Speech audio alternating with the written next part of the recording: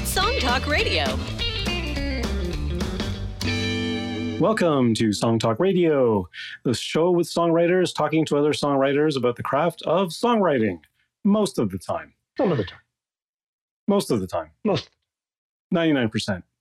Often. We maybe be able to measure that one of these days. Yeah. We share tips, tools, and techniques, and together we all become better at writing songs. I'm your host, Neil Modi, and with me, my co-host, Phil Emery. How are you doing, Phil? I am just doing well. I've had a bit of disaster. I always I have a very special studio cup, coffee cup, which is big and square and very heavy and hard to tip over. And then one night over the weekend, I forgot to put it in the dishwasher, so I thought I'd try another coffee cup. And with disastrous results, and spilled coffee all over my trackball, and had to pour coffee out of my trackball. And now the only thing that's left of my trackball is a ball. So make sure you have a very non-tippy coffee cup while it's around your equipment, or you will be sad like me. And like the old song says, it's hip to be square. So your square mug was way better, wouldn't it? Okay, and tonight we're very happy to have song studio operators and most excellent singer-songwriters, Blair Packham and Allister Bradley. How are you doing, guys? Hi, fine. How are you guys doing? Well, that's Blair there, and hi, Allister. See, that's dangerous. You introduce two people and ask them, "How are you?" And they're both looking at each other. You go first. No, you go first. Yeah, exactly. That's right. I'm doing quite well, thank you, Neil. Canadians never want to interrupt each other. Sorry. Sorry about that. Okay, and tonight we do have a little something special for this episode. It's another draft game show, how we love doing those. And for this one, we're going to be picking and talking about our favorite music movies. So these can be documentaries, biopics, musicals, concert films. Anything else, Phil, that I missed on that list? Anything. It can be, anything. Real. It could be TV shows. Anything you like. Yeah, or TV shows. Yeah. Okay, so before we start the game, as usual, send your comments and questions to @SongTalk Radio on Facebook or Instagram, or feedback at songtalk.ca for the email, and we'll share your thoughts on the show. And please visit songtalk.ca to see the show post for this episode, to find links to stuff we mentioned, and to download lyric and chord sheets to follow along with songs that we feature. Okay, so Phil, why don't you tell our listeners and us how this game is going to work tonight? So basically, this is an excuse to get together and talk about our favorite movies about musicians and bands. And it's a draft show, so the idea is we all have a list of entries that we've all kept to ourselves, and we take in turns to choose something off our list and basically say why we like it, and we'll all kind of, maybe comment on the other people's selection. And if someone has sniped the movies on your list, you admit it, and then you get the person who does the sniping gets a point. And then at the end, the person who wins gets, bragging points. And Blair has won this more than a few times, I think. Yeah, Blair won it a couple times. That's right. He's the man to beat. It's funny. I must have been in a coma because I don't remember. I actually won something. Yeah. You won it. You won it when we did it. Was that when we did it live in the studio? A couple of times we did it live in the studio, yeah. Right, okay, yeah. Did I win anything good? Was it the 90s Canadian songs or something? Something like that. Was that the one? Yeah. I don't remember now. I think it would have been great if you'd won a square coffee mug. Yeah, that's true. That should be the golden prize. Song Talk Radio. That's awesome. That could be good. I could win a sports car. That would be nice. Okay, well, maybe we'll give you a sports car if you win. Sure. You'll need a better sponsor. We'll reach out to Mattel and see what we can get. That's right. Okay. So the order of the picking is given to us by the kind folks at random.org. Remember, when you're thinking of random, make it .org. And a suggestion from Allister, which is something I never thought of, is that we'll go through the random list and then we'll go backwards. So the person who's chosen last gets to choose first on the next round. So it works out all kind of fun. And then I'll do another randomization and we'll do it there. It'll be starting off with Allister, then me, then Blair, then Neil. Allister, why don't we start with you? I feel like a winner already. I know. Wow. I really took this to heart. I had so much fun, in fact, looking through, old movies and I actually watched a few of them over the past few weeks. So I had a long list and I narrowed it down to 10. And I did take off anything that was not a movie. So I even had some TV shows on there. If only I'd known, man, I would have kept them too. But I am going to go with one that I'm sure we all equally love. I'm going to say this is Spinal Tap. Ah! Yep. Yep, of course. Yeah, okay. I knew we'd love it equally. I mean, oh yeah. What can you say? It's amazing. 1984, directed by Rob Reiner, and with those crazy guys, Michael McKean, Christopher Guest, Harry Shearer, and a huge cast of extra wonderful people in there, including Paul Schaefer, in fact. I know. Yeah. In 2002, it was deemed culturally, historically, and aesthetically significant by the Library of Congress and was selected for preservation in the National Film Registry. Wow. I thought the word you were going to use was inappropriate. But I think that's entirely appropriate Of because course. it contributed. I mean, musicians right at this very moment in recording studios and rehearsal halls and at sound checks are saying things like "none more black." Or other catchphrases from Spinal Tap, and it goes to 11. They're pointing at their amps and saying, "Look, it goes to 11," Yes. and so forth. And I think it's not just among musicians, but particularly among musicians, it really has a heavy weight. Like in a good way, it's a really great movie. Yeah. I do worry about the cohort of people growing up, this whole generation who believes that D minor is the saddest key of all. I mean, that's very problematic. I find it ironic that it is probably the most accurate of all the movies about being in a band. Like most of the ones are just so wrong, and Spinal Tap actually is. It's as stupid and the fighting and often the very intense emotional connections between people. Yeah. It's actually a very beautiful virulent film, sections. There's a rock movie that I won't mention. It might be on one of your lists, but it gets lauded a lot for being highly realistic. I think Spinal Tap is way more realistic, and if the name comes up, I'll name it, or I'll say that's the one I was talking about. And if it doesn't, I will say later. The movie I was talking about was blank. But everybody always goes, "Oh my God, it's so real." It's like, no, Spinal Tap to me was real. To the point where I saw it in New York City with the bass player from the Jitters, my old band. And he's 5 years older than me, and he had way more band experience than me. And we left the theater. He laughed a few times, but he said, when we left, he said, "I didn't think it was that funny. It was a little too close to home." Oh, jeez. So... Okay. And I will say this: I saw Spinal Tap play live in 2001 in San Francisco, and they were great. Yeah. They had a massive banner across the back of the stage. It wasn't that it was their sponsor. The sponsor wasn't Depends, but it was a name like Depends, and it was and the big banner said "Keeping Spinal Tap Dry." It was wonderful, but the music was legit. It was great. Right. That's great. Yeah, that's perhaps the most mind-blowing thing, is that they actually made it started out as a mockumentary that turned into a real band. Yeah. Weird. All right. So my selection is something that was very early for me. It was the first time as a young kid that I saw something and went, "Wow, what a great song." I actually thought of something as, "Wow, that is a great song," as opposed to just sort of going, well, just liking it as kids do. And of course, that's the 1966-1968 TV series, The Monkees, which, of course, was in syndication for many years. Started off in 66, and program ended in 68 after the second season, and received a long afterlife through Saturday morning repeats. Yeah, it was a huge thing for me. It was just fun. It was based on the Beatles. It had one of Mike Nesbitt's, I think, best songs ever, which is Papa Jean Blues, which has still influenced me to the final day. Good choice. Yes, it was highly influenced by by A Hard Day's Night, the Beatles' first film, but also by Help, their second film.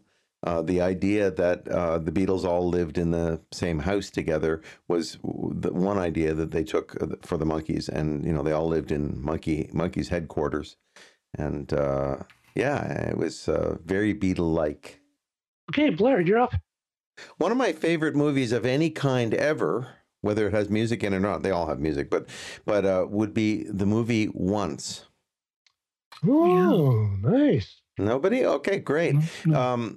It features Neil. It features Glenn Hansard, the Irish singer-songwriter, and he's a busker on Grafton Street in Dublin, and a beautiful young woman comes by, and she's just walking by, and she listens to his song, and she starts talking to him, and they fall in love, and then there are complications and so forth. But the song is hauntingly beautiful, the main song from the movie, and it's just such an enjoyable love story. But the song is heavily featured in the movie, like over and over but it's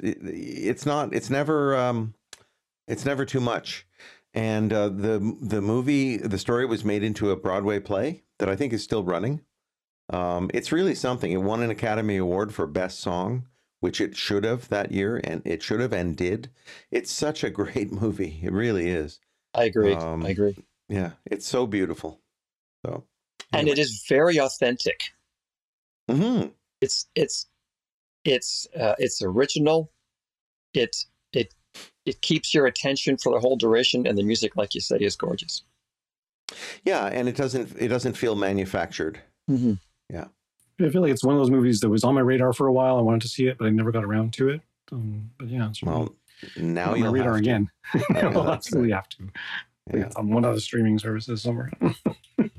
Okay, so my first pick is a concert film that actually I bought the Blu-ray of this sight unseen only because I was a fan of the band. And everyone told me that this concert film is hands down the best concert film ever. Talking Heads, Stop Making Sense. Oh, of course. Good choice. And I popped it into the DVD player, and I was like, "Why is this so great? Like, I don't get it. Why it's so cool?" But it was just so captivating, and I think it was just the stage presence of David Byrne, and just like the suit get up and everything like that. And then of course, Jonathan Demme directing, and of course, goes from that to Silence of the Lambs. So I don't know where the fit there is, but right. But it was just, something about it is just, it just grabs you, and it's just incredible. Skin suit. Yeah. Right. That's the connection. Yeah. That's the connection. Okay. Okay. Gotcha. In the summer of 1980, there was a festival at Moseport Park in Bowmanville that featured Elvis Costello, Rockpile, The Pretenders, B-52s. It was called Heat Wave, and the Talking Heads they played in the afternoon.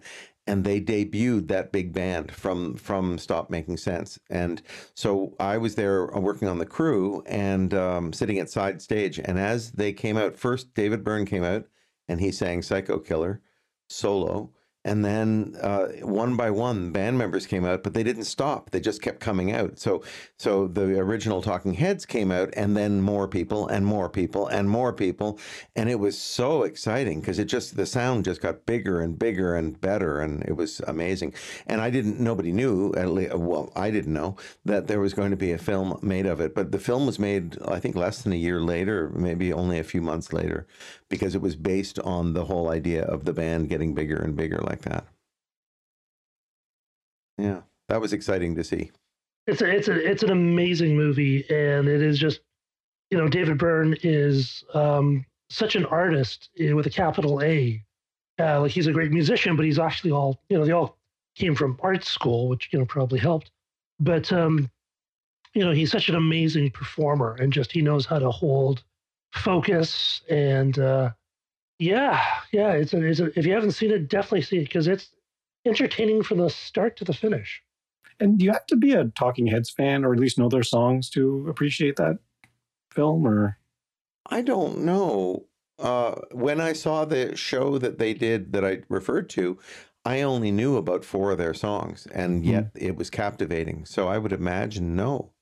Um, uh, the David Byrne film American Utopia is a music movie. It's a Broadway show, but they made it into a movie, and it's a movie that could easily be on my list. It's not, but I hardly knew any of those songs, and it was great. It was Hmm. so great. Okay. It should be on my list now that I think of it. Anyway, And on a side note, that week that I saw Spinal Tap in San Francisco, I saw the B-52s 2 nights later. Oh, wow. wow. It was a heck of a week. Yeah. yeah. It's amazing. So Neil, here you get another pick. Oh, we get a double pick. Okay. Let's see. What should I go with next? Okay, so this one I'm thinking maybe none of you guys have this on the list, but I want to put it. This is an animated movie. I think it's a musical. It definitely is a musical. There's no doubt about that. The South Park movie, Bigger, Longer, and Uncut. Because the songs in this movie, as perverse and as vulgar as they are fantastic songs, and they catch you and they stick with you. And it's just there's something about those South Park guys. They're just amazing songwriters. And the whole thing is a send up of a Broadway musical. You know, with the big power ballad and most of the other tunes are pretty quirky, but yeah, just a solid soundtrack. and everything, and of course, just like a music, like it all makes sense in the story and everything. Like it's just brilliant. They had like a Broadway kind of show, which I saw the live. Book of Mormon, right? The Book of Mormon, and it's an amazing musical, like right up there with a great, incredibly well written songs. A Team America. Yes. That also incredibly well written songs, and funny and vulgar and everything else. There's no I in Team America. There is. All right, Blair, you're up next. I'm up next. Oh, okay. That Thing You Do. All right. Got me. Excellent. So I got a point finally. Got me. Okay, That Thing You Do. So Tom Hanks and Steve Zahn and who else? A whole bunch of really great players. And it's a Beatle-like band, but it's in America. And the song was written by, from Fountains of Wayne. Yes. What was his name? Yeah. What's his name? He passed away from COVID, unfortunately. Adam Schlesinger. Yeah. He was working with Sarah Silverman and my girlfriend's ex-husband on doing a Broadway play with Sarah Silverman. So Adam would be doing the music, and God, Broadway's come up a lot from me, a guy who doesn't really like Broadway. But I've made a lot of references to it. But they were working on a musical together, and then Adam passed away from COVID. But he wrote the title song, "That Thing You Do," which is, in terms of a sort of a Beatles pastiche from the early 60s kind of thing, it's brilliant. What a catchy song. Catchy and smart, and Liv Tyler's in the movie. She's so I have a crush on her just from watching that movie. It's just so great. And the story's fun and compelling, and I love it as a musical movie. It's great.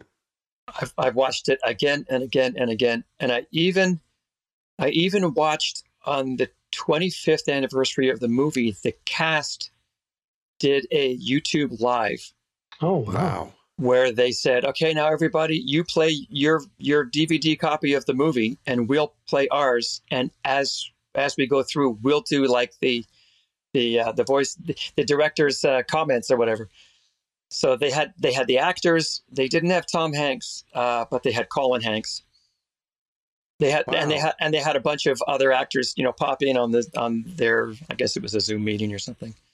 It was a whole lot of fun. But yeah, that would be great. Yeah, that is a big movie in our family. We watch it again and again. And I love that song. And the song plays about a dozen times in the movie. I never got sick of it. I love it. Well, every time you hear it, it's more polished. Yes. Yes. That's right.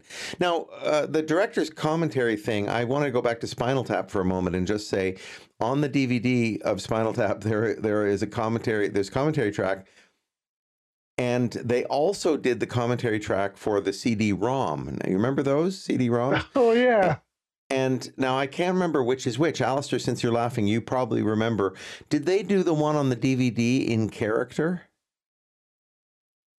Or did they do it as themselves? Well, where I thought you were going, I don't know the answer to your question, but where I thought you were going was when they put the DVD out, they added a fresh documentary about, where is now what was his name? I want to say Nigel Tufnell, David no, Rob Reiner's character, the documentarian. Was it Marty DeBurgi? Marty DeBurgi. It was a Where is Marty DeBurgi Now? Documentary that's on the DVD. Okay, I've never seen that. That's brilliant. That's a great idea. But one of them they do in character, and another one they do as the actors. And the actor one is very interesting, and they're funny, and they make jokes with each other and so forth. And they'll say, "Oh my God, this is Waddy Wachtel's wife. Yeah, we asked her that morning if she would be in the film, and so forth." But in character, they keep commenting on all the people on screen, and they keep saying things like "wanka." Oh, this guy, this bloke. Oh, I hate him. What a wanker. And they keep doing that.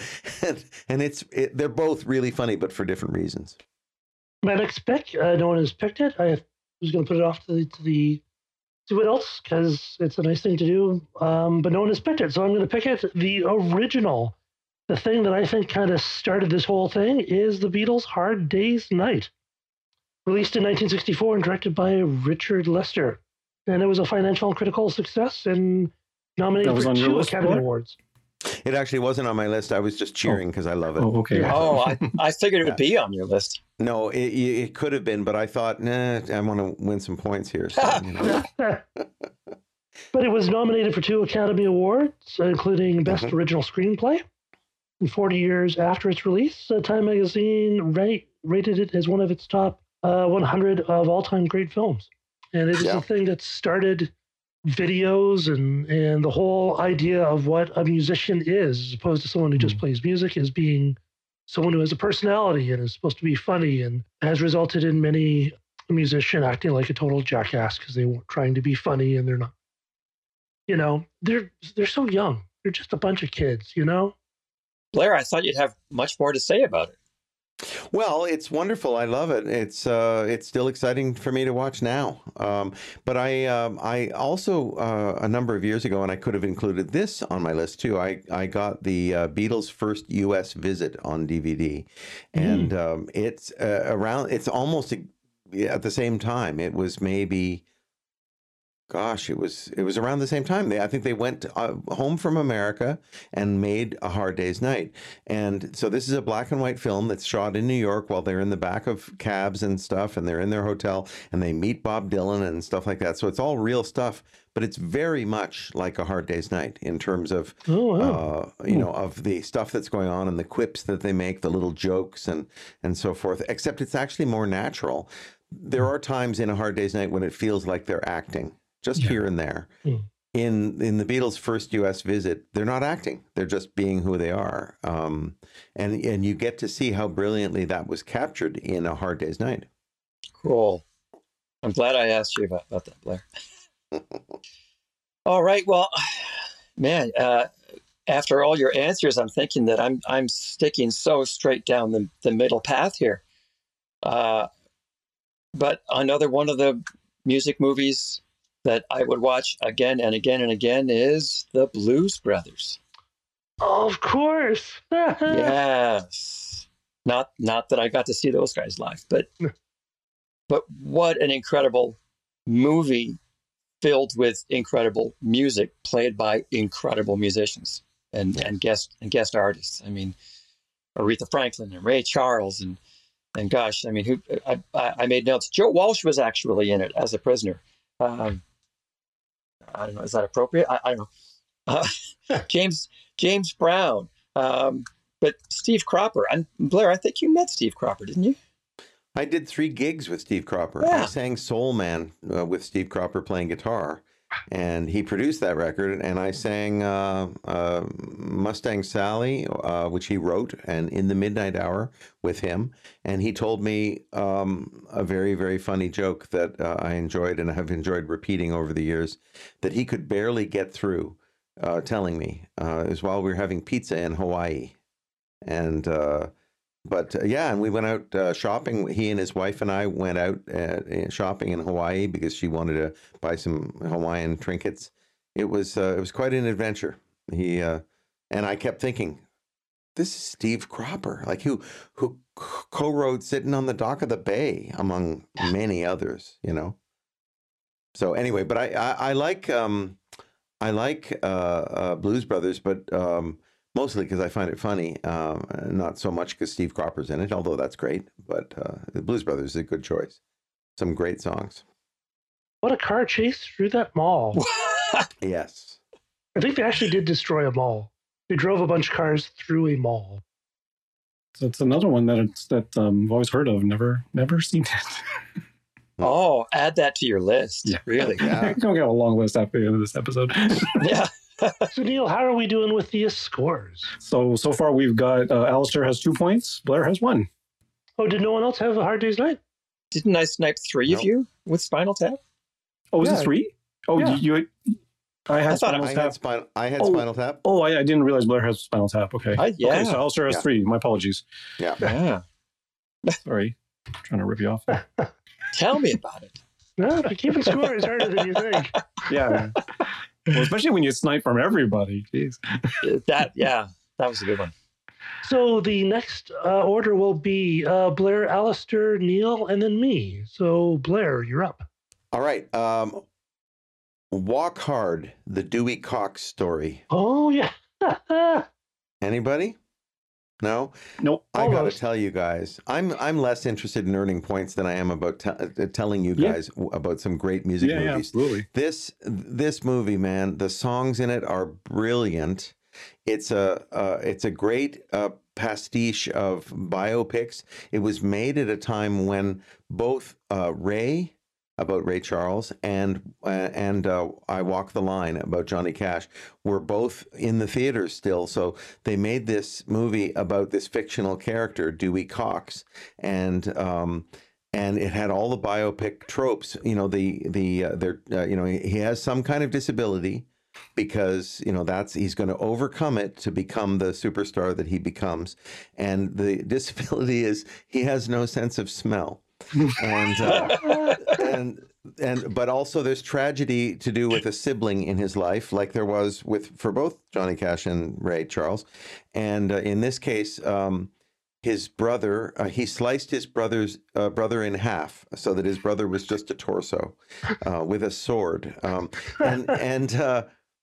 And they just the way they do it is so funny. They have the movie, the early days, the nostalgic times are shot in this golden hue, and they're having such fun together, and they're playing with swords, and you just know somebody's gonna die. At one point, I think they're playing with guns, and it's like and Dewey Cox as a kid is saying, "This is just the greatest day ever. Nothing could go wrong on a day like today." and of course, the whole thing is leaning towards something going terribly wrong. Yeah. It's just so great. The songs are sexy and great. They're written largely by a guy named Dan Byrne, who's a great singer-songwriter. Is that right? I didn't realize. Yeah. And man, and the Beatles appear, and they're played by Jack Black and Paul Rudd and a couple of other comics who do the worst Beatle impressions you've ever heard in your life. And how they indicate that they're the Beatles is, Jack Black will say, "Well, I'm not sure about that. Me, as Paul McCartney, believes that such and such and such and such," and it's just so great. And Dewey Cox plays himself at age 14. It's John C. Reilly. And he'll say, "Well, I don't know. As a 14-year-old, I would say," because he looks like the 40-year-old man that he is. It's just so stupid and so great, but also with great songs. I agree. I really love that one. Yeah. All right, Allister, you're next. All right. Well, where to go? Okay. Well, I have to for my Beatles brethren here. I have to pick a song based on Beatles music, and my favorite is "Yesterday." Oh yeah. Oh, of course. What a wonderful movie. The Danny Boyle with Himesh Patel and Lily James and Ed Sheeran, and a wonderful guest appearance or cameo by, uncredited, I think, by Robert Carlyle playing John. Oh, yeah, he did an amazing job. Yeah. I thought it was a beautiful movie about the relationship between the characters. Plus, it had all the great music, and that the notion that, well, what if something could happen such that this part of history was completely erased and never happened, and only 5 people remember it. We wouldn't have Oasis. We would have Oasis. Or the Monkees.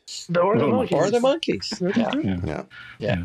It's a beautiful movie. It really is. I thought it was a really cool idea. I actually wrote a piece on my blog asking all sorts of questions, like how come they only went for like the really nice ballady, heartfelt, and rocker songs? Like, how come we didn't see "Happiness Is a Warm Gun" or something a little bit weirder?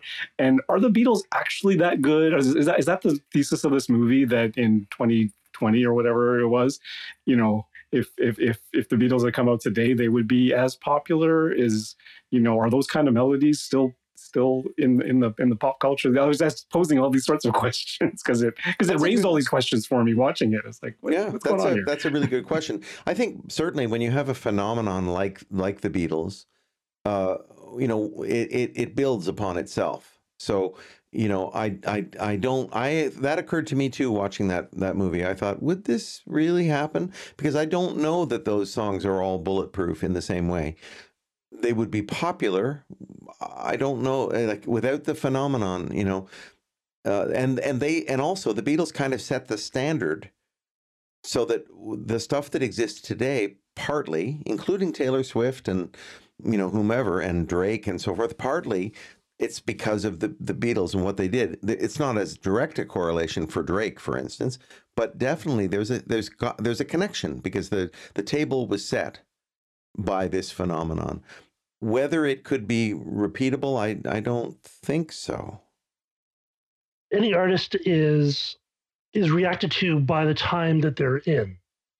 Yes. So something that would make it different, make a huge splash in '62 might not in 2002 because it's a different world. But I did read a interview with someone actually who was in one of the very early Beatles sessions and who didn't really know who they were. They're just these kids, and they said that he just heard it and the music was there was just so much more of it. The ranges and the way they handled harmonies and they delivered the lines was so different there that it was actually substantially different. And it seems normal now, but at the time it wasn't, because it was, there was skiffle and there was still very much the folk thing. Yeah. Yeah, I think too it's hard to think of this now because they were wearing their suits and ties, but they were considered very dangerous. And they were. And edgy, and they played louder and harder than any other band at the time, and they worked harder too. When you read early histories of the Beatles, they, like the book that I always refer to as "Tune In" by what's his name, Mark Lewison. He paints a picture of these guys who, like, when they would play the Cavern Club and they'd play 5 lunchtimes in a row, they'd have new songs every day, every single day. It takes me a few weeks to get a new song into my repertoire. And here they would play them. They had a little record player and they'd play the 45 that they had just got, and they'd learn it and play it a few minutes later in the lunchtime session. And they were so excited by music. And I think that was different for compared to most of the other groups around at that time. So, yeah, I no doubt that but again, that's the context of their time. And if Neil is posing the question, would it happen today? I'm not sure. Yeah, and also would that scenario work with any other band? Like, could you do that for, like, imagine that was about the Kiss as opposed to the Beatles. or Grandmaster Flash. Another pioneer. Kiss, who for me never had any, well, no, a heresy. I'm sorry. I'm not a Kiss fan. Let's just leave it at that. But Grandmaster Flash, though, you know, when you consider the you know, the history, or not the history, the practice of freestyling, like that would be pretty exciting to be around, the emergence of a new rap right in the moment. And I think that's part of the Beatles' excitement, is that spontaneity. And I think you have a good deal of that in rap music, you know, in the best of it anyway. So anyway. Yeah, but it's the bigger question of, could you separate the artist from the songs, and make a suggestion that the songs on their own are strong enough to instantly garner that reaction? Could Taylor Swift's songs be, you know, in a parallel universe, delivered by somebody completely different and have an impact? It's a good question. Someday I'll tell you all about my thoughts on Kiss, because I was like Blair, I hated them, and then I finally got it. When I was 12 and 13, I loved Alice Cooper. Yeah, and I can see if I were 12 and 13, I would love Kiss, but I wasn't. By the time Kiss came around, it's like Star Wars. Again, I'll be a heretic and say, when you know, I'm 64. When Star Wars came out, I was 17, and I really liked it, but not like a 12-year-old would, or a 10-year-old, you know, not in the same way, because to me, it was just a movie. It was a good movie. It's a really good movie, but that's it. And same thing with Kiss, I think, you know, they anyway, so someday I'll expand on this even more, but I'll do it in response to you, Phil. We'll leave it for now. I never liked them as a kid, actually. I only actually came to their appreciation much later. Interesting. One of my fondest memories was 7 years old. I was at my uncle and aunt's for the summer, and my uncle and aunt took my brother and I to go see The Empire Strikes Back. I had no idea what I was watching. I'd never seen the other one, but my mind just like, oh, that was and now I've given up on stuff like post Disney. I'm just like, I don't care anymore. Yeah. But anyway, okay, who's next, Phil? It's you, Neil. Okie dokie. Where to go? Okay, I'm gonna go. You know, since we're talking about nostalgia, I'll go to my teenage days. Movie I fell in love with, because our in the music department in high school, they put this movie on VHS and made us watch it, and we all fell in love with it. Amadeus. Of course. What a great choice. What a great choice. And just the drama was so compelling. The music, we knew the music, of course, because you know those songs, even if you don't know those songs. And just incredible, especially that the scene at the end where Mozart is dictating and Salieri's writing the stuff down, and he's got it all in his head and all the little parts, and you hear the orchestra in the background. Just like that one scene just like blew my little 16-year-old brain away. Just like, wow. That was inspiring to me. That movie was inspiring to me. Absolutely. Beautiful movie. Agreed. My choice would be a documentary that covers one of my favorite kinds of music, which is Motown, which is Standing in the Shadows of Motown. 2002 documentary, a film directed by Paul Justman. It recounts the story of the Funk Brothers, the uncredited and largely unheralded studio musicians who were the house band for that Berry Gordy handpicked in 1959 and played on most of the fantastic. I got Blair. You got Blair on that one? What's on your list? Phil's got a point. I haven't seen it. Yeah. It is fantastic. It's got a dramatized sections, which at the time I saw it at its premiere, not its only premiere, but at its premiere at the Northern Ontario Film Festival in Sudbury. I don't know why it was there, but it was a premiere night, and the dramatized sections, when I saw it, I thought, oh, do you need to do that? But I think they did. And they sort of show how James Jamerson was a very troubled soul and so forth. But so it's not all documentary, but it is largely. And I was not a fan. You remember Joan Osborne, the song What If God Was One of Us? Oh, yeah. Yeah. Great song written by one of the guys from the Hooters. And and I really liked that song, and I liked her in her interpretation of it. But I thought that was a in Prince interviews. song. No, well, yeah, it sounds like it would be, but in interviews after, she talked about how it, it's a pop song and it didn't really suit her and so forth. And I used to think, oh, come on, you had a huge hit. Enjoy it. Don't try and tell us what you'd really like to do. People do that all the time. They have a hit and then they downplay it and they backpedal. But what I really do is I sing the blues, she would say, and I remember thinking, oh, shut up. So when Joan, I'm sorry, Phil, I dived right into your explaining how much you liked the film, but when she walked out, I was thinking, oh God, it's Joan Osborne. I'm gonna have to sit through this. She walks out and she sings "What Becomes of the Broken-Hearted," the David Ruffin song, and it's killer. It's so great. The vocal performance is so great. The band is so great. And when she finishes, like, I'm getting chills just mentioning it. When she finishes in the theater that I was in, she got applause because people were communally blown away, which is amazing, because sometimes with music, I think, oh, I'm the only one who digs this, and in this theater, in this moment, in the moment that it happened, everyone is clearly feeling the same thing I'm feeling. She was amazing. So the movie is terrific, but that moment, you can look it up. It's on YouTube. People have separated it out because it is amazing. It is wonderful. It was just so fascinating to hear the stories of these people who, a lot of them were jazz guys. They weren't, necessarily into pop, and they would, do the session work, and then they would go off to bars and play like, their jazz gigs. But it was also interesting to find out how much money they made. Some of them were very, very, very wealthy. One of them was saying that they were fine with it. They said, they didn't want to go on the road and perform in front of thousands of people. They wanted to have this job where they could go home and have dinner with their kids and have a normal life. One of the highlights for me of Standing in the Shadows of Motown was they had a track soloed of James Jamerson's bass.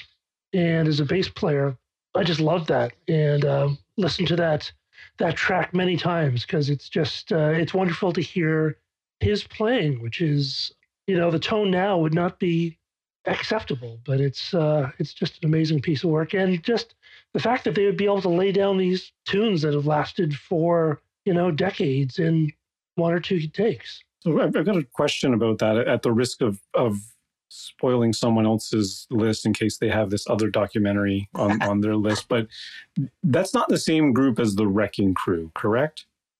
No, the Wrecking Crew is in California, right? Yeah, in Los Angeles, and they played on Phil Spector records. They played, and yeah, it was a different group of people entirely.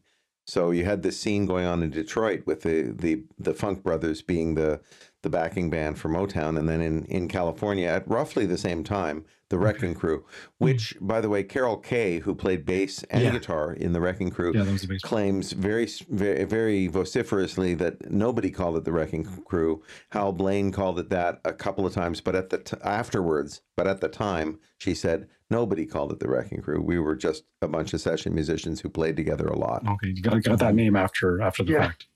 Hal Blaine, the drummer, called it that. Yeah, called them that. Okay. Yeah. So hopefully no one, because I think that was there was a documentary about that as well. That's right. It's a really good one. Yeah. Yeah.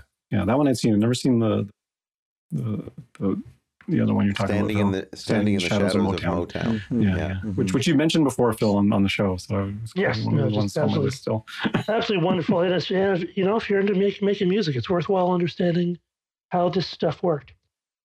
I'm going to do a bit of Canadiana, and I think I actually saw the premiere in Toronto with the drummer of my band, the incredibly annoyingly talented Mark Collins. It is Anvil, the story of Anvil, a 2008 Canadian rockumentary film about the Canadian heavy metal band Anvil, directed by the screenwriter Sacha Gervasi in his directorial debut, and features interviews with other musicians who have been influenced by the band, including Slash, Tom Era, Lemmy, and Lars Ulrich. Yeah, it was a band I wasn't terribly familiar with, but it was interesting how they were, quite the force of nature for a while, and sort of their rise and fall. It was great. So if you're wondering what it was like to be in the Canadian heavy music scene, and they did very well for a while, was the story of Anvil. Yes, I recorded Anvil at the El Mocambo in their heyday for a radio broadcast for, I think, Q107, and they were loud. Yeah. And I had them on my radio show at CFRB when the documentary came out, and that was fun too. They're fun characters, and Lips, the lead singer, his brother was my accountant for a little while. Yeah. So I have some weird little connection to them somehow. It is a funny movie. It's a good movie. It's funny. It pulls at the heartstrings a little bit. It's a good movie for sure. It's tough, but they were certainly the thing for a while. Yeah. So. Yeah. I've never heard of this band, Anvil. You say Anvil, I think of Roadrunner and Coyote. Well, That's what I'm picturing. it's kind of dumb rock, and it's deliberately so. And that's why the documentary is Anvil, the story of Anvil. Yeah. It's like it's meant to be just a little dumb. Yeah. They didn't take themselves overtly serious, which which is good because you never should. Nice. Okay, where are we going to go next? Okay, let's go with one of the funnest movies I've ever seen, School of Rock. Of course, great choice. No? Okay, School of Rock with Jack Black, which had no right to be a great movie. I just don't. It was cheesy at times, and it was like hokey and everything, but it just had so much heart to it that I don't know. It's just great. But it's so fit who Jack Black is. Yeah, and then I think he's largely responsible for it being what it is. Yeah. It was written by his name is Mike White, isn't it? He played Ned Schneebly in the movie. Oh, okay. He wrote it. He wrote it. I didn't know that. So I thought that was hilarious that he's white and Jack Black is black. Yeah. I've seen that many times. Yeah, I've seen it way too many times for it to be. I can't make an excuse. But I think recently I saw something on socials where all the kids that are grown up now, they did like a reunion concert or whatever, and with Jack Black and everything. It's kind of cool. And those kids were actually playing. Yeah. Oh wow. Yeah. Yes. If anything, if nothing else, it's authentic. Like it's real. Yeah. Right. The guitar player, the character's name was, I want to say, Zach. Yeah. I saw a little feature of him, and that kid could shred. Wow. All right, Allister, you're up. Oh, so many movies, so little time. I'm going to go way left of center here, and I'm going to pick the Dave Grohl documentary, Sound City. Oh yeah, that's a good one. Great. From 2013. I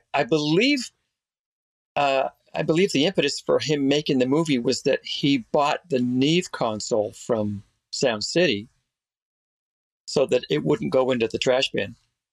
Right. And I think he initially thought, let's make a documentary about this console, but it became bigger than that. It became, the Sound City story. Oh.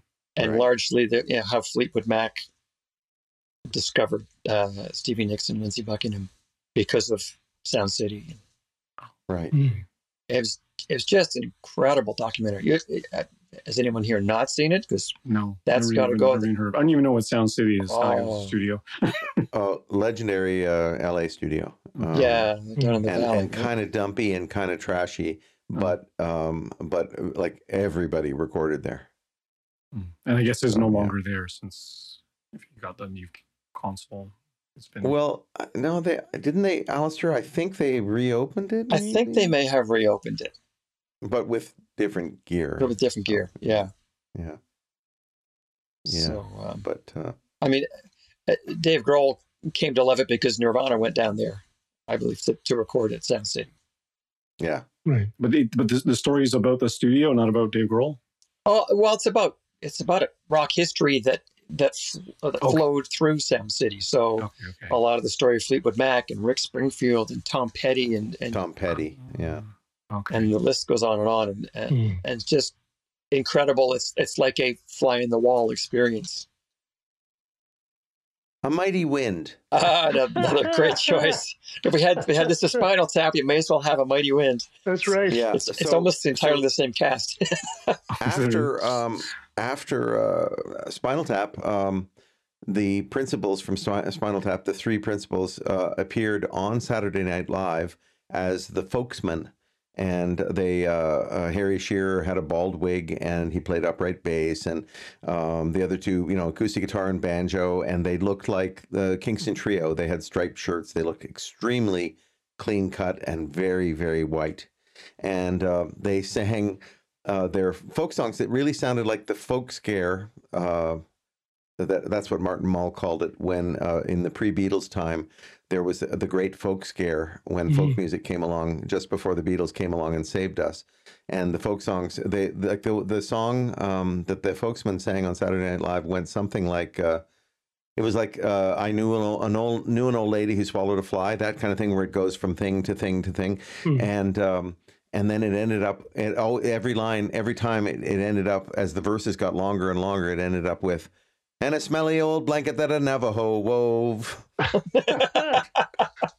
Which is so like that genre of music. Politically incorrect, but also just so realistic given that genre. That's the kind of thing that would have been included in that kind of folk song. Anyway, A Mighty Wind has the Folksmen in it, but it's about a reunion concert, and there's a duo in it, like Ian and Sylvia from the folk scare days, and it's Catherine O'Hara and Eugene Levy. Is it Eugene Levy? Eugene Levy. Yeah, and and it's just so funny and so great, and it's so earnest. And it's like it's not the same as Spinal Tap, which is, about this heavy metal band, this hard rock band. This is about people who are really idealistic and squeaky clean. And it's great. It's really great. All right, Neil, how are we doing with the scores? Allister's at 3, Blair's at 1, Phil is at 1. I am yet to snipe anybody. Okay.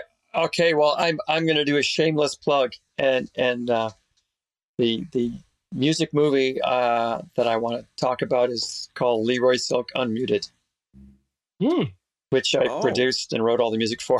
Wow. Okay. Definitely should see that. Yeah. Yeah. It's available on YouTube. What's it about? Well, it's a friend of mine, Peter Sabo. He wrote a full-length script for a movie about kind of a past his prime musician who feels like there's nothing left for him, and he's sort of brought out of retirement by somebody younger who believes in him. And he was all set to make the movie and lost his funding, so became very disappointed.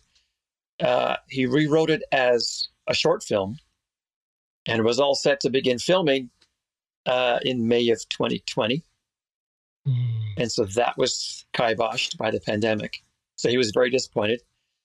But he did not give up. He rewrote it so that it could be filmed remotely.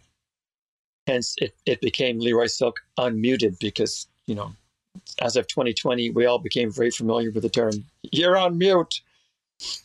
So, the double entendre of the artist who doesn't have the confidence to put out his new songs because he's been convinced that he has nothing more to say.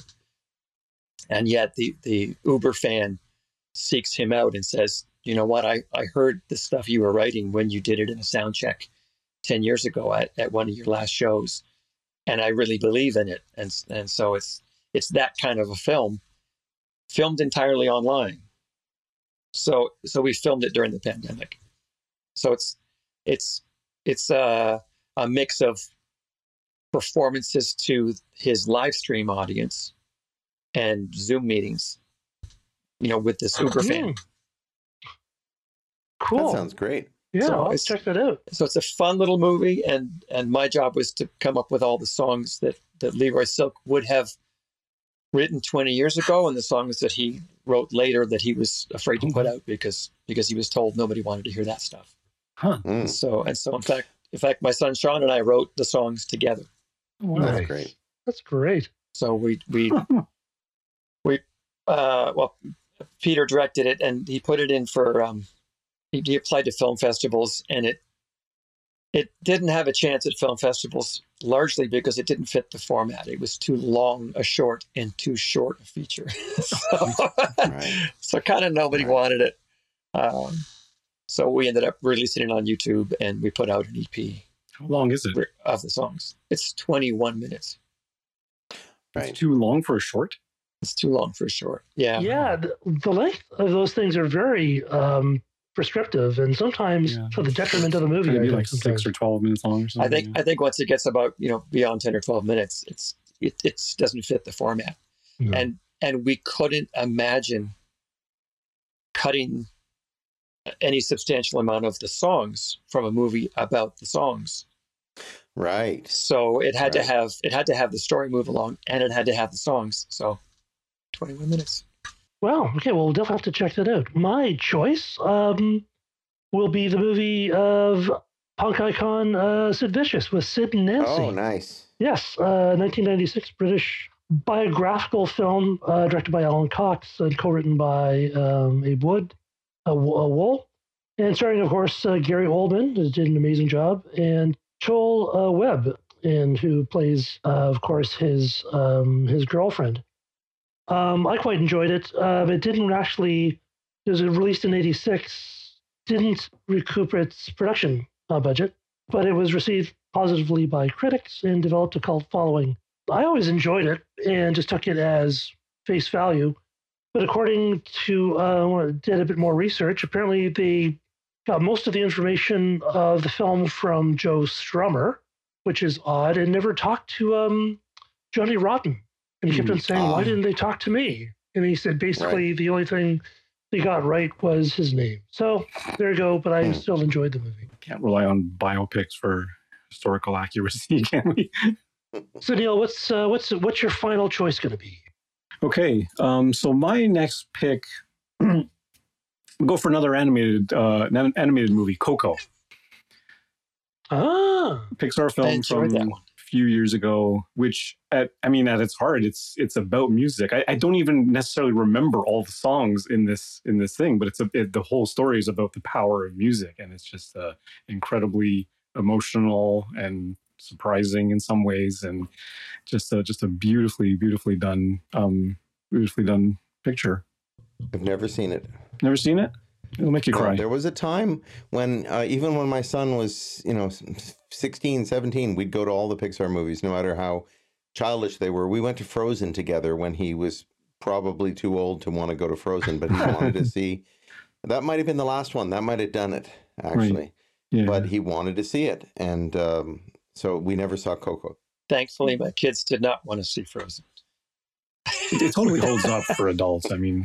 Absolutely. It's definitely not necessarily a kid's film at all. In a lot of ways, there is some darkness to it, actually.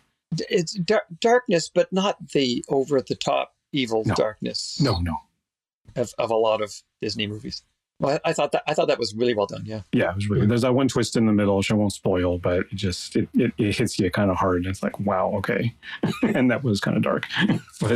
But yeah, you're right. Not over the top and not violent and not like anything like that. And much better than Encanto.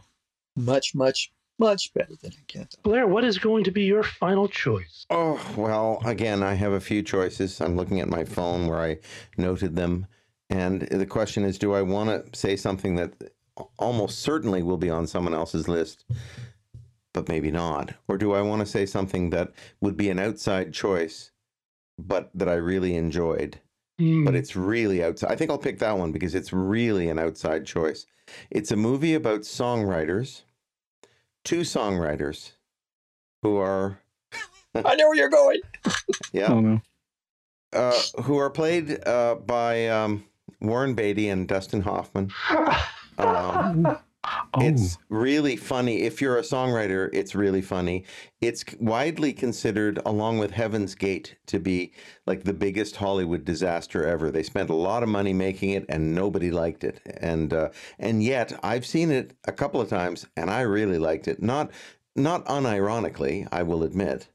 But I really enjoyed my experience of watching it, partly because the songwriting stuff seemed pretty accurate to me and pretty funny. So the movie's name is Ishtar. And it's, I- but honestly, at the time, everybody described it as the worst movie about anything ever made. I had no And idea that was about songwriters. I disagree. Yeah, Yeah. I disagree. Well, the first 20 or 30 minutes are purely songwriting and very familiar to anybody who's attempted to write a song with another person. Yes. Yeah. After that, I mean, you could turn the movie off and have enjoyed would the have the most best part. musical part. I think that's probably true. Yes. Yeah. I think that's probably Because true. it's a different movie after that. That's my argument for Ishtar. It's not really that passionate an argument, I got to say. But I did enjoy, as Allister says, particularly the first 20 minutes. So, Neil, what is the final score? Who is the big winner today? Allister's the big winner. Thank you to Spinal Tap. Yeah, Allister has 3. Blair and Phil are tied for 1. I stay completely neutral. This would be far more satisfying if instead of 3 points, we got 100 points for each snipe, and then I could say I had 300 points. Yeah. Yeah. We could do that. This is like a hockey score. Yeah, and I'd still be at 0. All right, now we go through our Bring Out the Dead round, where we just go through the stuff we didn't get to go through. So let's start off with Blair. Well, I have, and do we talk about them really briefly? Pretty quickly, yeah. Very quickly. Yeah. Okay, Amy, the Amy Winehouse documentary. Of So course. fantastic. Yeah, what a great film, and what a sad, tragic film as well. Mhm. But it really shows. If you have any doubts about the depth of her talent, you watch that movie. That'll change your mind. Almost Famous, the Cameron Crowe movie about touring with rock bands when he was a teenage writer for Rolling Stone. He was in high school and he went on the road with some bands, and he directed this film about his teenage self. It's an autobiographical movie and it's terrific. Hedwig and the Angry Inch. Hedwig and the Angry Inch is a movie about a transsexual, transgendered person who has a botched operation and is left with an inch long. Anyway, you can gather what I'm getting at, and but it's an off-Broadway musical that ran for quite a while and then was made into a film, and the songs are terrific. The songs are great, and I actually worked on that film for one day on set. Very unusually for me, I substituted for Doug McClement, the great Doug McClement, for one day, and I got a screen credit. That's Doug McClement. For one day, I get a screen credit because Doug insisted. And he paid me too. So anyway, but it's a terrific film. And then finally, The Commitments. That's what I got too. Come Yeah. on, Not. The Commitments. Yeah. This just goes to show that we needed far longer than an hour to talk about. Yeah. Okay, well, don't judge me. Eurovision Song Contest: The Story of Fire Saga. Will Ferrell and Rachel McAdams. Yeah. I mean, it's a hilarious movie. It's so much fun. But I think what cemented it for me was when somebody told me how accurately it depicts the Eurovision Song Contest. All right. Like, really? Yes, it's absolutely like that. Yeah. Wow. It's crazy. It's crazy. Yeah. Yeah. Purple Rain. Of course. Oh, yeah. How Purple nobody could Rain. pick Purple Rain. That's I mean, amazing. thought of Purple Rain. course. Loved Purple Rain. Yeah. The album was so much better than the movie, though. Yeah. Yeah. I mean, But they're two separate things, I know there's two separate things, but yeah. certainly the music is the strength of the movie, not the acting, but it wasn't his worst movie. It wasn't even his second worst movie. Oh, no. I thought it was his only movie, but yeah, he's got a lot of stuff that we never even heard of. So Yeah. No, Well, he had a few feature films. oh, really? Well, he did Under the Cherry Moon. Yeah. And then Graffiti Bridge, which yeah. was probably his worst movie. Yeah. Yeah. I think so. Yeah. Sing Street. Oh yeah. Have you seen Sing Street? I've heard of it. Yes. I've only heard of it. A John Carney movie. about these teenagers in the 80s in Ireland forming a band and trying to figure out what their sound is. And what was really cool was they tried on the styles of all these bands that were famous in the 80s, and the music that was written and produced for the film was so beautifully in honor of those songs they were trying to copy. So the band tried to make music like Duran Duran. So they had an original song that was in the vein of Duran Duran. They tried to be Hall & Oates. They tried to be, it was just one after the other. And they were beautiful, heartfelt songs. And it was a lovely, teenage love story and all that. And, I was most impressed by music in the 80s. So it pressed all the buttons for me. Coda. Oh yeah, Coda, God, which such a great movie.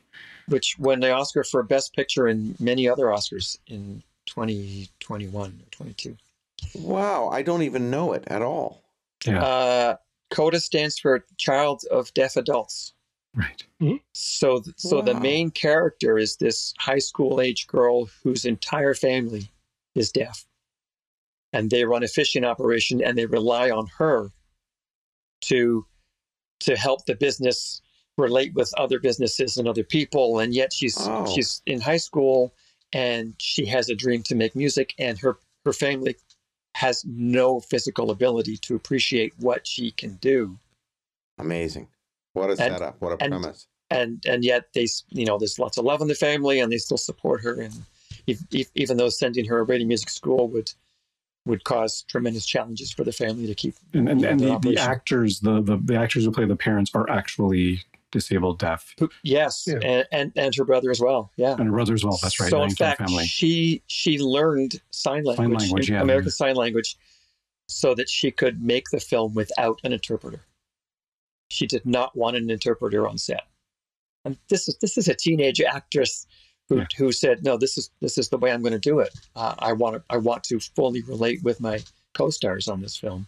So she learned ASL, and she did all this learning ASL, learning to speak with an American accent, because I believe she's British. I think all the best actors and actresses are British. Kidding.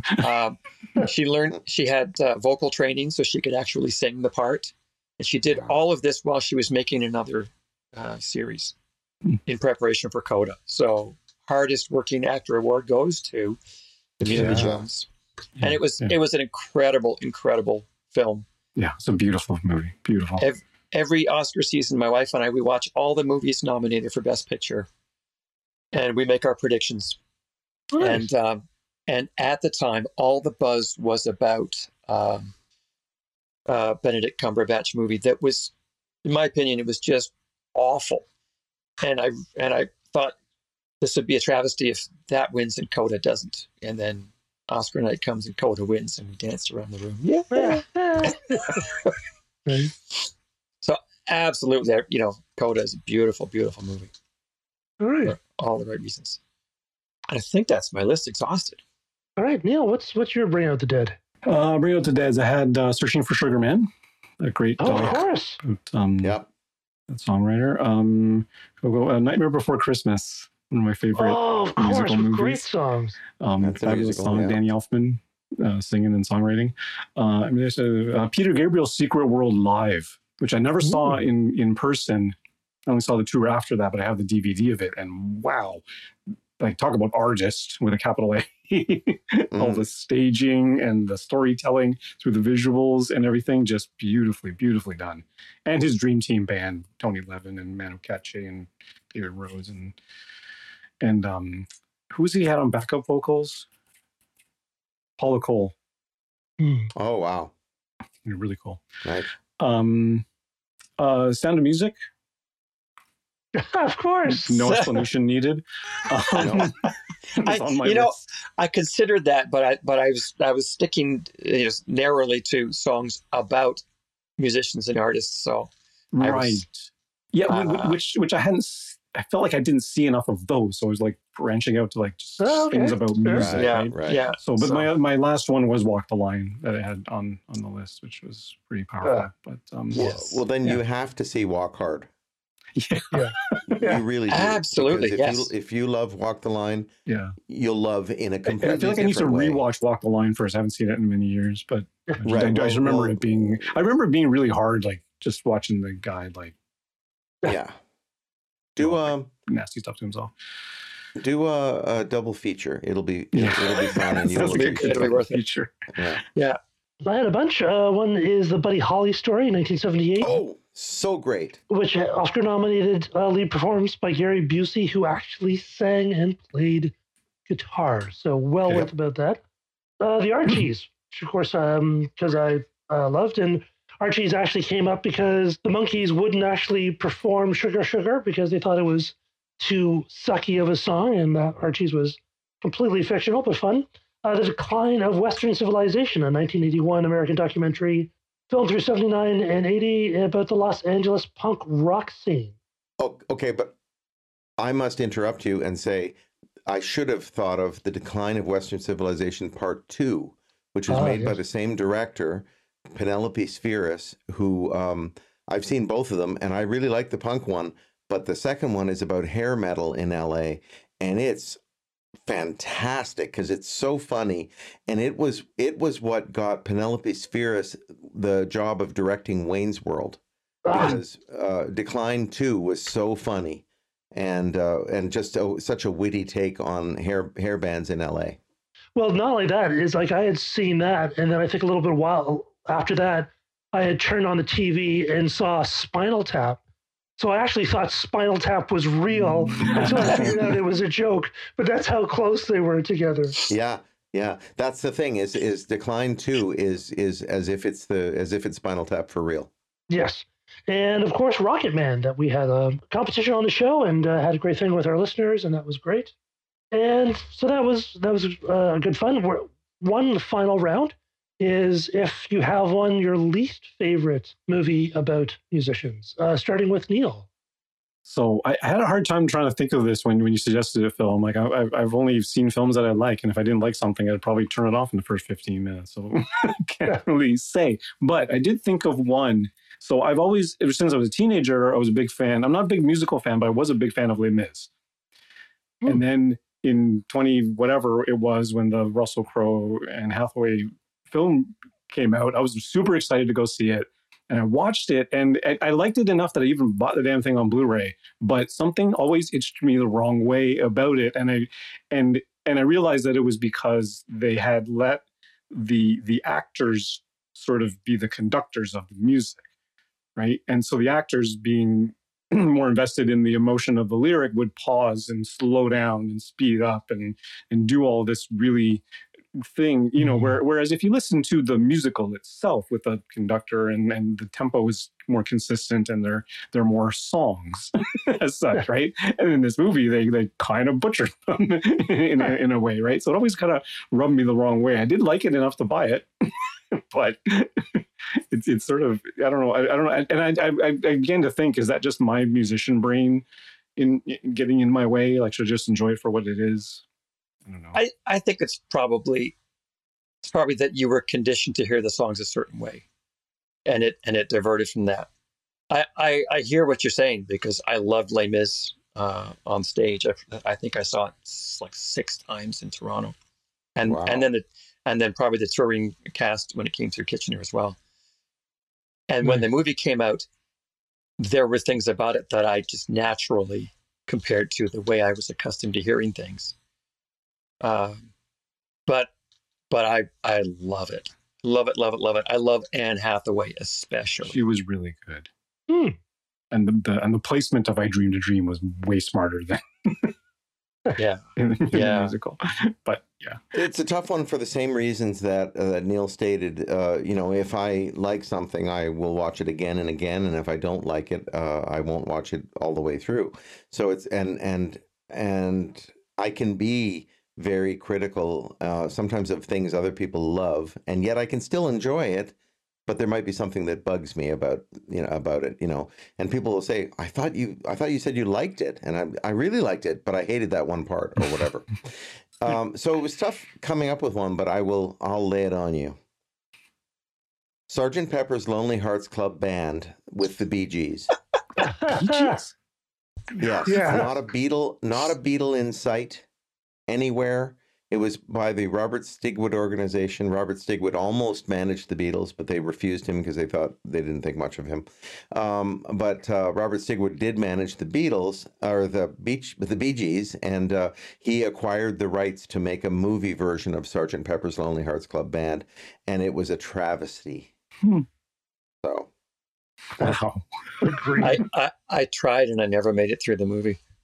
oh yeah, Oh, no. Peter Frampton is in it. He plays Billy Shears, I think, a fictional character. Yeah, and you know, Peter Frampton, by all reports, is a great guy, but I'm sure that would have kept me from being friends with him if I were offered that opportunity. You know, just from him being in that movie.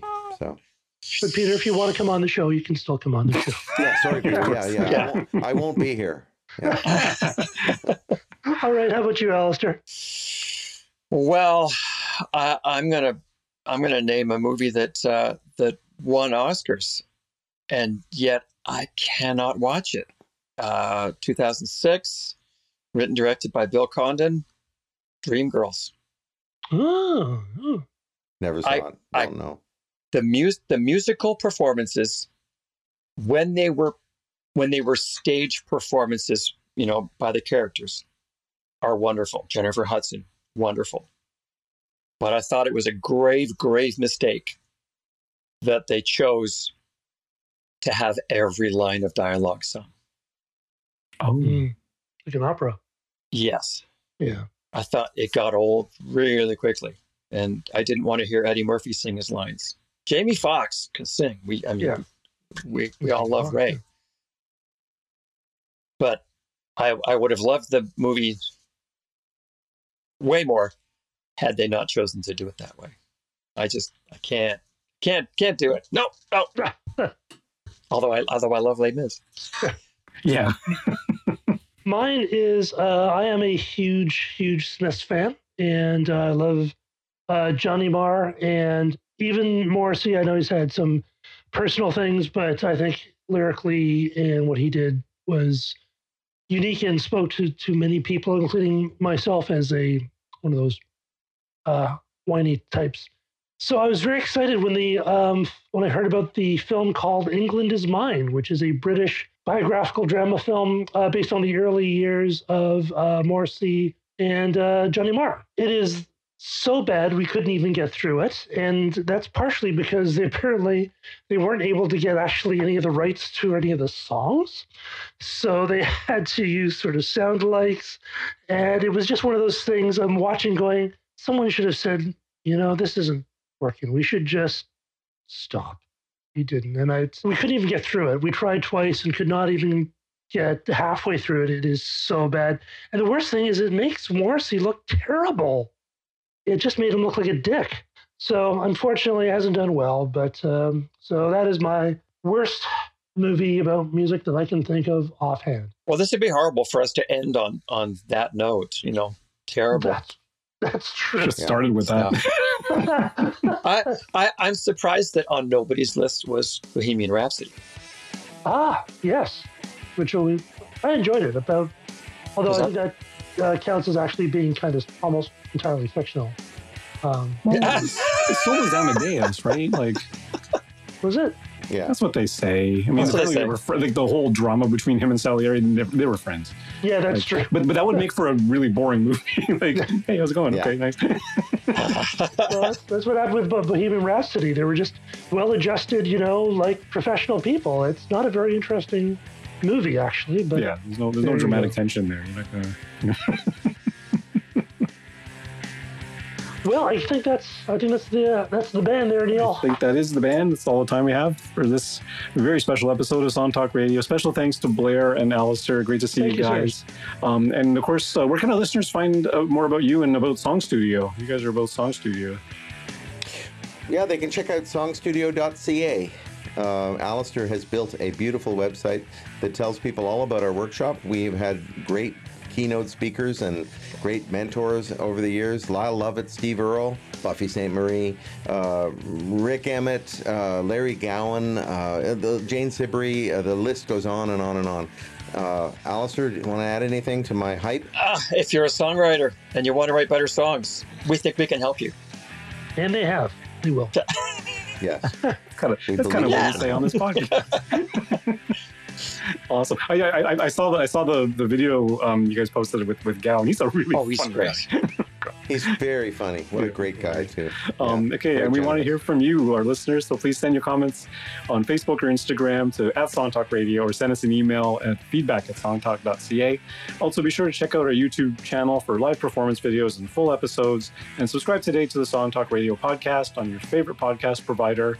You can find links to all the products, books, and web services we mentioned on the show on our resources page on the website. And please join us at our next monthly Song Talk meetup, whether you're in Toronto for our in-person meetups or anywhere in the world for our online meetups. It's free to join on meetup.com and free to attend. Bring a song and a lyric sheet and get constructive feedback from other songwriters. Stop by songtalk.ca for the link. You can follow me at neilmodi.com. You can follow Phil At philemery.ca. How about you, Blair? How do people get more of you? BlairPackham.com. Packham. Packham.com. Okay, and Allister? AllisterBradley.com. Simple. Very simple. Be sure to stop by the website, songtalk.ca, to browse past shows and find out how you can be a guest. Thanks for tuning in, everyone, and keep on writing. Good night, everyone.